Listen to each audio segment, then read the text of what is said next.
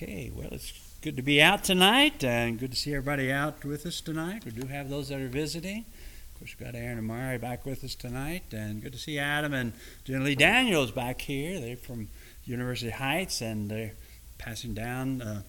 Adam's parents live down in Albany, and it's great to have them. And anyway, Steve and Mary Wallace, hadn't seen them for several years, and they popped in tonight, and we're glad to have them. And anyway, just good to have each and every one, and hope that you'll get your Bible and follow along as we study together. We begin our study here in John chapter 1. We're going to begin by reading the first 5 verses. John chapter 1, verses 1 through 5. In the beginning was the Word, and the Word was with God, and the Word was God. The same was in the beginning with God. All things were made by Him, and without Him was not anything made that was made. In Him was life, and the life was the light of men, and the light shined in darkness, and the darkness overcame it not. And so we title our lesson as we look at these first 5 verses that describe Jesus, talking about 5 views or 5 pictures of Jesus. So you can just count them on your hand, and looking at Jesus from different angles. It's sort of like Tom, he's up here leading and singing. All right, so Tom's a song leader, Tom's a dad, Tom's a grandfather, Tom's a builder, Tom's an uncle. Are we talking about lots of different guys? No, we're just looking at Tom from different angles and different perspectives. And when we talk about Jesus and what's described here in John chapter 1, we're looking at Jesus, different angles and aspects of these 5 views or these 5 pictures. And so that's what we'll be studying about here this evening. The 5 views or the 5 pictures of Jesus. The first one is that Jesus is God. It says, in the beginning was the Word, and the Word was with God, and the Word was God. Now we know who the Word is because verse 14 says, and the Word was made flesh and dwelt among us, and we beheld His glory as the glory of the only begotten of the Father. So Jesus, it says, the Word was God.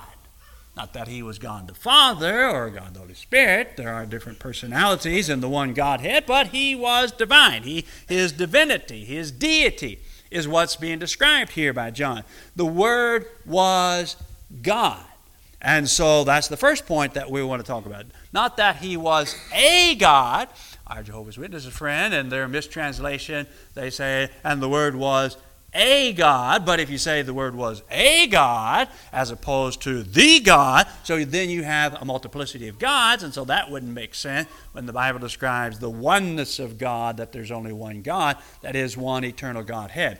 That is a plurality of persons. And that, of course, is implied when you read Genesis chapter 1, when God said, let us make man after our image. Us and I are plural pronouns. The correct use of plural pronouns, not the woke version where somebody says, my pronouns are we, they. That's crazy. No, when it says that God said, let us, talking about the plurality of personalities in the one Godhead. So we're talking about Jesus, that He was part of the eternal Godhead. And there are lots of verses that affirm it. We see that here in John chapter 1. And the Word was God. Notice there in the book of Philippians chapter 2, Paul talking about the necessity of humility in verses 1 through 4. And then he says, let this mind be in you, which was also in Christ Jesus, who being in the form of God. Now that word form is kind of interesting. It's the ideal to be identified with the exact nature. Not that He was sort of like, kind of like. No, He was in the form of God. That is, identified with the exact nature of God. Thought it not a thing to be grasped to be equal with God, but made Himself of no reputation. That is, Jesus did not divest Himself of His deity, but the expression of His deity, in that He humbled Himself, taking upon Him a tabernacle of flesh, and submitted His will to the will of the Father, as He came to do God's will here upon planet Earth. Made Himself of no reputation, took upon Him the form of a servant, not sort of like a servant, not some kind of like, no, form, same word as found in verse 6, identified with the exact nature of a servant or a slave. He took upon Him the form of a servant and was made in the likeness of man, and being found in fashion as a man. He humbled Himself and became obedient unto death, even the death of the cross. So Paul also affirms the deity, the godship, that Jesus is deity or divinity. Isaiah chapter 9, a prophecy of Jesus. It says, "For unto us a child is born, unto us a son is given, and the government shall be upon his shoulder, and his name shall be called." Now, did you notice it says name? It didn't say names, but it gives all kinds of descriptive terms talking about Jesus in this prophecy, and his name, that is identified with its character. That's the idea of name. It's talking about the essence and the character of what one is. "And his name shall be called Wonderful Counselor, the Mighty God, the Everlasting Father, the Prince of Peace." Now, those who say that Jesus really wasn't divine, that he wasn't deity, oh, well, he's the mighty God. See, Jehovah God now, he's the Almighty God. And so they try to make a distinction of a big God, little God, and that's not true. Because if you look in Isaiah chapter 10 and verse 20 and 21, it talks about Jehovah, and it calls him the mighty God. In Isaiah chapter 10, talking about Jehovah, same term used about Jesus, the mighty God. He is divinity. He was God in the flesh. Notice there in Hebrews chapter 1, the Hebrew writer talks at length about the special position that Jesus has. It's in contrast to the angels. It says, "But unto the Son," he says, "Your throne, O God, is forever and ever. A scepter of righteousness is the scepter of your kingdom." So here in this prophecy about Jesus, your throne, what? Oh God. So Jesus is described as God, his divinity. And then notice there in Matthew chapter 9, here's another interesting text that affirms his deity, his divinity, being part of the eternal Godhead. "And behold, they brought to him a man sick, a paralytic, lying on a bed. And Jesus, seeing their face, said unto the paralytic, Son, be of good cheer. Your sins are forgiven you. And behold, certain of the scribes said within themselves, This man blasphemes. That is because he's granting forgiveness. And Jesus, knowing their thoughts, well, who but God could know the thoughts of somebody else? Well, that would be Jesus, because he was God in the flesh. Why think you evil in your hearts? Why you have these bad thoughts about me? For which is easier to say, Your sins be forgiven you, or to say, Arise and walk? Because to have the capacity to forgive would be an act of God. But to say, Arise and walk, that would also be an act of God. If you have the power to say, Arise and walk, that shows divine power. And if you could forgive, that would show divine power. And so Jesus, he says in verse 6, But that you may know that the Son of Man has power on the earth to forgive sins, then said he to the paralytic, Arise, take up your bed, and go into your house. Therefore, he is showing by this divine miracle the power to heal, which is the power of God that he had, that he can forgive because he was God in the flesh. And then notice there in the book of 1 Timothy chapter 3 and verse 16, And without doubt, great is the mystery of godliness. God was manifest in the flesh. The mystery of how Jesus came into tabernacle flesh, born in the womb of Mary, conceived in the womb of Mary, and developed and was born as a little babe and grew up as a child. And can you explain that? No, I can't explain. I just know the fact and reality of it. Jesus was born of the Virgin Mary, and it was a miraculous birth, and he grew up, but he was Emmanuel, God with us. He was God in the flesh. God was manifest in the flesh, justified in the Spirit, seen of angels, preached unto the Gentiles, believed on in the world, received up in glory. So that's pretty comforting to know that our Savior Jesus, that he is part of deity, of divinity. And so we look at Jesus and we see that he is God. And so, God can do a lot of things. We see that manifest throughout the scriptures of his capacity of doing things. And so what Jesus says, well, we can count on that because he was God in the flesh. But then we go back to John chapter 1. And it says, In the beginning was the Word, and the Word was God, and the Word was God. Jesus is called the Word. So Jesus is the Word. Now, what do we use words for? We use words to communicate our thoughts, our feelings, what we're thinking, how we feel, our priorities, what we understand, what we desire. I mean, it's not like, about telepathy, I'm sending a message to somebody. It doesn't work like that. Or like in the old Star Trek, Dr. Spock, putting his hand up to somebody's, side of their forehead and like communicating information. It doesn't happen like that. And God, Jesus is the Word because He's the perfect expression of what God is and what God wants and God's character and what God thinks. Nobody's been up in heaven. Well, Jesus was, and so how would we know? Well, God reveals it through His Son, Jesus. He's the perfect representation of what God is all about. Notice there in John chapter 1, in the beginning was the Word. He's the Word. He explains what God's all about.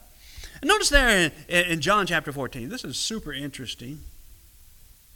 This passage here in John chapter 14, number 8 and 9, Philip says unto him, that is unto Jesus, Lord, show us the Father, and that will satisfy us. Well, if you could just show us God, just somehow in some of the miraculous things you've done, if you could just show us God, maybe like show us a video or kind of break open and let us just peer in and to see God. Show us God. That will be satisfied. And here's Jesus' response. Have I not been so long time with you, and yet have you not known me, Philip? He that has seen me has seen the Father. And how say you then, show us the Father?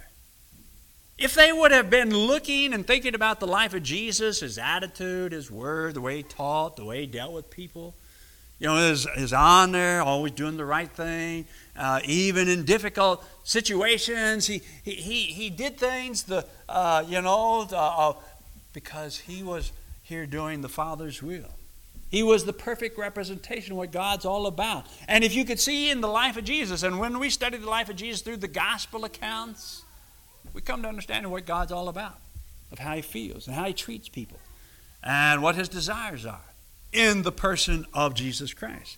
Notice there in Colossians chapter 1, verse 15, who is the image of the invisible God, the firstborn of all creation.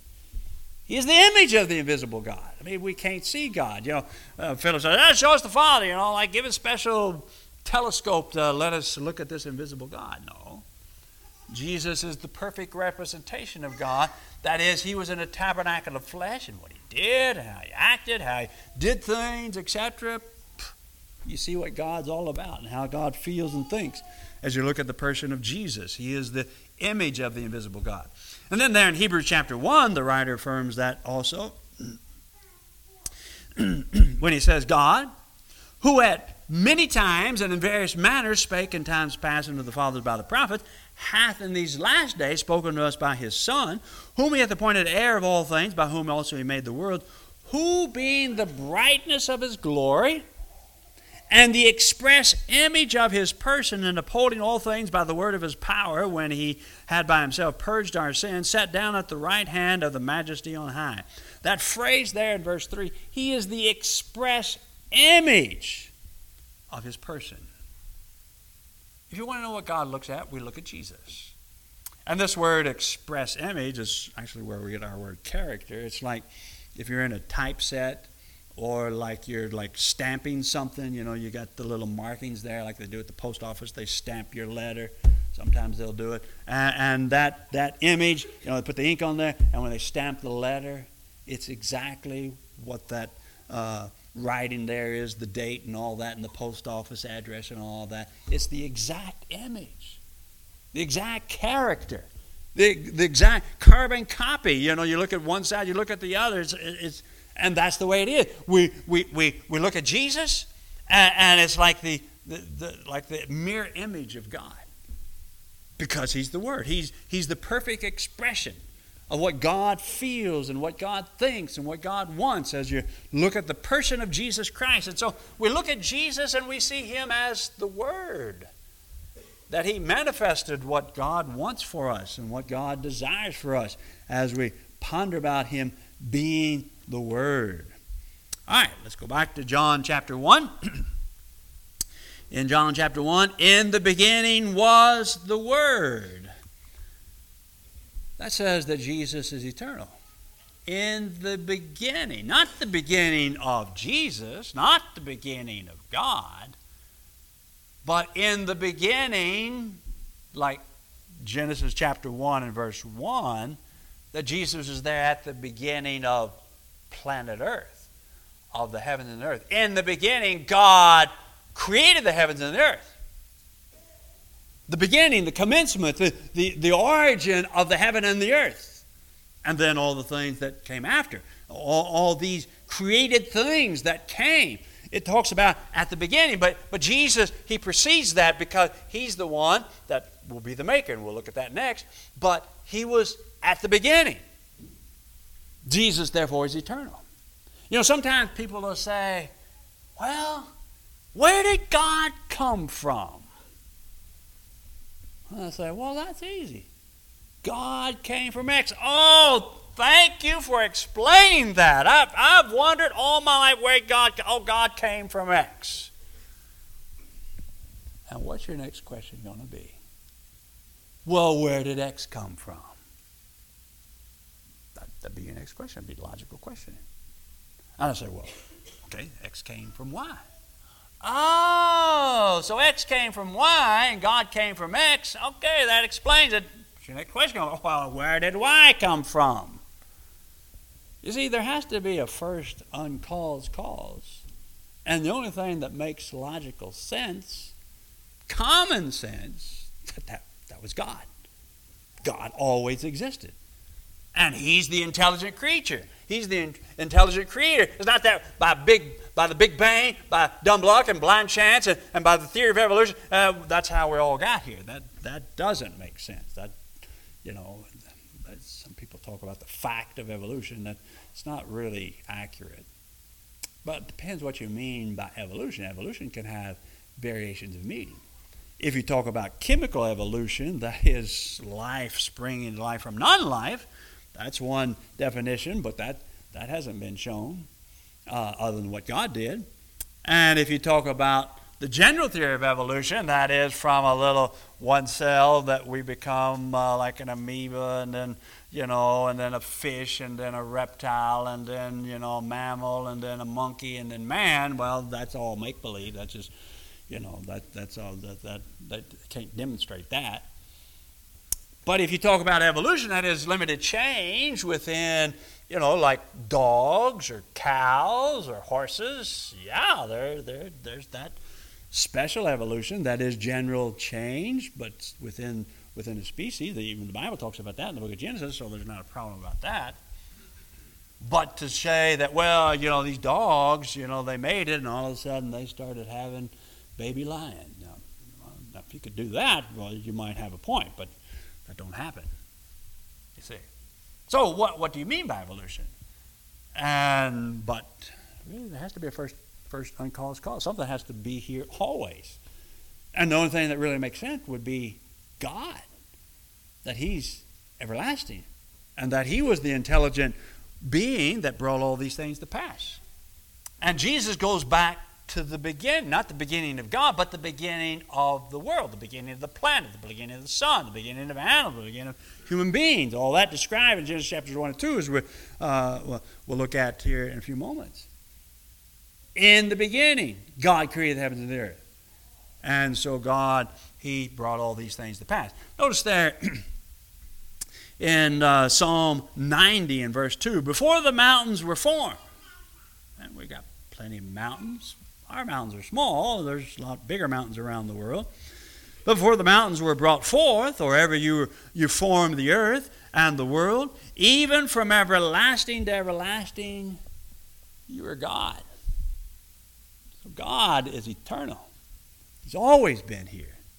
There in John chapter 8 and verse 58, this is an interesting statement of Jesus. Jesus said unto them, verily, verily, I say unto you, before Abraham was, that is, he came into existence, I am. You see, before Abraham, he could say, well, before there was planet Earth, I am. He could make that statement. Before Adam and Eve, I am. But he says it in specific about Abraham, but the same would be across the board. I am. And this phrase, I am, it takes on the nature of being eternal. Look over there in the book of Exodus chapter 3. In Exodus chapter 3, remember Moses, he sees this burning bush, which not necessarily totally unusual, but what was unusual, like, well, it just keeps burning and burning and burning. I mean, you burn a brush pile and, it flames up and then it burns down and burns out. But here this bush just keeps burning. Well, this is an unusual sight. So he goes over and checks it out, and God begins to speak to him and calls him that he's going to lead his people. And he says, well, now when I go talk to him, well, who am I going to say? And that's where we pick up here in verse 13. And Moses said unto God, behold, when I come unto the children of Israel, and shall say unto them, the God of your fathers has sent me unto you, and they shall say to me, what is his name? What shall I say unto them? And God said unto Moses, I am that I am. And he said, thus you shall say unto the children of Israel, I am has sent me unto you. I am, the existent. It's similar to the phrase Jehovah. If you look at the term Jehovah or Yahweh, the tetragrammaton, that's used some 6,000 times or so in the Old Testament, it means the existent one, the alone existent. And that is when he says, I am that I am, not that I was, not that I will be, but I am. He always existed. When we look at human beings, and when we think about human beings, you go to the graveyard and you're going to see two dates. And over here on the left, on the tombstone, it's going to talk about, well, when they began, when they were born. And then there'll be another date, when they come to an end, and that was the end of their life. Or you look at buildings, and you look up the history of that. Well, they laid the foundation, and they'll talk about when the building was built. And so you got beginning points, and maybe it's still existing, or maybe it's fallen down, or whatever. But God, I am. I exist. I didn't come into existence. I've always existed. I am. I'm always present. I'm the alone existent one. Before there was the beginning, that is of earth and sun and moon and people and dogs and cats and horses and everything on earth, God was the alone existent one. He existed. He's eternal. That's the nature. And Jesus is identified as part of the Godhead. In the beginning was the Word. And the Word was God, and the Word was God. In the beginning, God created the heavens and the earth. The beginning of what? What? Talking about the beginning of the planet. Talking about the beginning of the heavens and the earth and, the physical things. But before that beginning, the commencement of those things, that God has always existed. I am. And so Jesus is eternal. And he's going to be able to give us eternal life. Something else we see in John chapter 1. Let's go back there in John chapter 1. Notice there in verses 4 and 5. In him was life. Verse 3. All things were made by him, and without him was not anything made that was made. Verse 3. So Jesus is creator. He's the one that made everything. He made the mountains. Yeah, he made the oceans. He made the planet. He made the moon. He made Mars. He made Venus. He made Jupiter. He made Saturn. He made gravity. He made reproduction. He made human beings. He made animals. I mean, you read all about that, of his creative ability. All things were made by him, and without him was not anything made that was made. If it was a made thing, well, Jesus made it. Whether it's visible or invisible, whether you're talking about giraffes or elephants, he made them. Gravity. We understand that. If gravity, you drop this remote and it's going to fall down. Gravity's going to pull it down toward the earth, and that's normal, natural. And Jesus made that. Everything that was made, as we think of the physical realm and visible things like the spectrums of light, infrared and ultraviolet. He made those spectrums of light also, the visible light, etc. He made the laws of physics. He made all these things. And that's what it says. All things were made by him, and without him was not anything made that was made. There in the book of, There in the book of Ephesians, there in Ephesians chapter 3. Look there in Ephesians chapter 3. And notice down there in verse 9, talking about, again, Jesus and his place in creation. In Ephesians chapter 3, and notice there in number 9. I'm in Philippians. Ephesians chapter 3, and down in verse 9. And to make all men see what is the fellowship of the mystery, which was from the beginning of the world, had been hid in God, who created all things by Jesus Christ. So Jesus, God, it's like God commands, and Jesus was the one that brought it to pass. All things were made by Jesus Christ. He's the one that actually made the things. There in Colossians chapter 1, beginning verse 15, we looked at that a while ago. Who is the image of the invisible God, the firstborn of all creation? And that word firstborn just carries the idea of that he has preeminence over creation. Well, why does he have preeminence? Because he's the one that made all things. For by him, that is by Jesus, were all things created that are in heaven and that are in earth, visible and invisible, whether they be thrones or dominions or principalities or powers. All things were created by him and for him.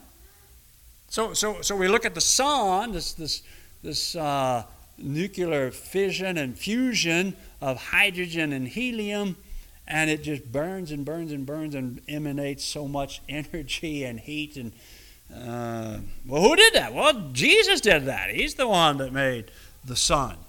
And he placed the earth at the right distance. If we're a little further, we'd be freezing to death. Or a little closer, we'd be burning up. And he's the one that made all these things, the visible and invisible things. And he is before all things, and by him all things are held together. So not only is he the creator, the maker of all these things, but he's also the sustainer, keeps all these things in order. We're not sit and worry and fret about, we're going to have gravity. And it's like, whoa, be careful. Whoa, there's no gravity here. And so we need to put that yellow tape around here, because if you step over here, there's no gravity. You go, whoop, you're going to go up and bam, hit your head on the ceiling up here. And we don't want nobody bopping their head bad. No, gravity's everywhere. We have confidence in that. Thursday was the winter solstice. Well, who changes the seasons? Well, Jesus upholds all things by the word of his power. That's the promise that he made to Noah after the flood, that seed time and harvest, cold and heat, summer, winter, day and night, shall not cease while the earth remains. What's implied, while the earth remains, there's going to come a time when the earth will not remain. Because at the second coming of Jesus, all things will end as we step into eternity in the day of judgment. All will be burned up. 2 Peter chapter 3 describes that. But while they remain, while the earth remains, that's like while we're living. Seed time and heat, cold and heat, summer and winter. That's talking about the 4 seasons, the day and night. It regularly changes. Today was pretty nice, almost like spring. But we're going to have cold weather, and sometimes in the midst of cold weather, think, man, is it ever going to warm up? Don't worry about it. It's under control. It's all going to warm back up. And when it's hot and muggy in the summer, we think, man, is it ever going to cool up? Yep, don't worry about it. Season's going to change. It's going to turn into fall. It's going to cool up. Jesus is in control of all that. He made the seasons, and he controls the seasons. He controls gravity, the sunrise and sunset. You read Genesis chapter 1 about making all these things. He made light, and he made the first day, and he divided the waters and the land, and he made the animals, and he made the plants, and he made reproduction, and he made human beings. As we mentioned there about God said, let us make man in our image. So he's the creator of all these things. That's another picture of Jesus. So Jesus is God. Jesus is the Word. Jesus is eternal. Jesus is the creator. And one more, as we go back to John chapter 1. Notice there in John chapter 1, 4 and 5, in him was life, and the life was the light of men, and the light shines in the darkness, and the darkness overcame it not. Now, A.T. Robinson, in his word pictures, he just says that light and life are just sort of used interchangeably. And yeah, I think that's an accurate assessment. A little bit different figures, but sort of interchanged, talking about Jesus as life. He's light. Without light, Without the sun, we'd all die. We'd survive for a while, but ultimately we'd all just freeze over and ultimately die. So we've got to have light of the sun that makes life possible here on planet Earth. That's the problem going to Mars. It's too far away, and they don't have all the stuff we need to breathe, and so you have to you don't go out. They don't have Walmarts up there anyway.